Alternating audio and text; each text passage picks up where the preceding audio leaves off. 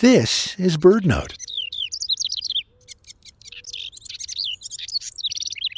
There may be no busier bird during the nesting season than a male house wren, because just a day or so after migrating back north from the tropics, he claims a territory and sets to work checking out potential nest cavities.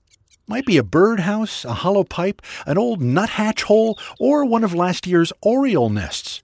And in each of these locations, the male house wren builds a starter nest.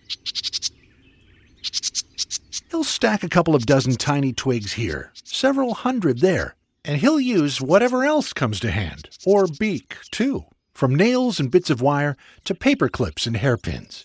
Anything twig-like to get the job done. The male house wren stays at it until a female pairs with him.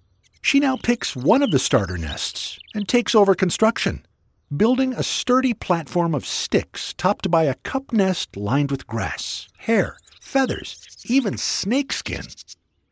The male's leftover starter nests may discourage other birds from nesting in those cavities. People maintaining bluebird houses have learned to dump out these dummy nests once a female house wren has made her choice. This helps bluebirds find a space to nest, at least until next spring, when that male house wren gets busy again.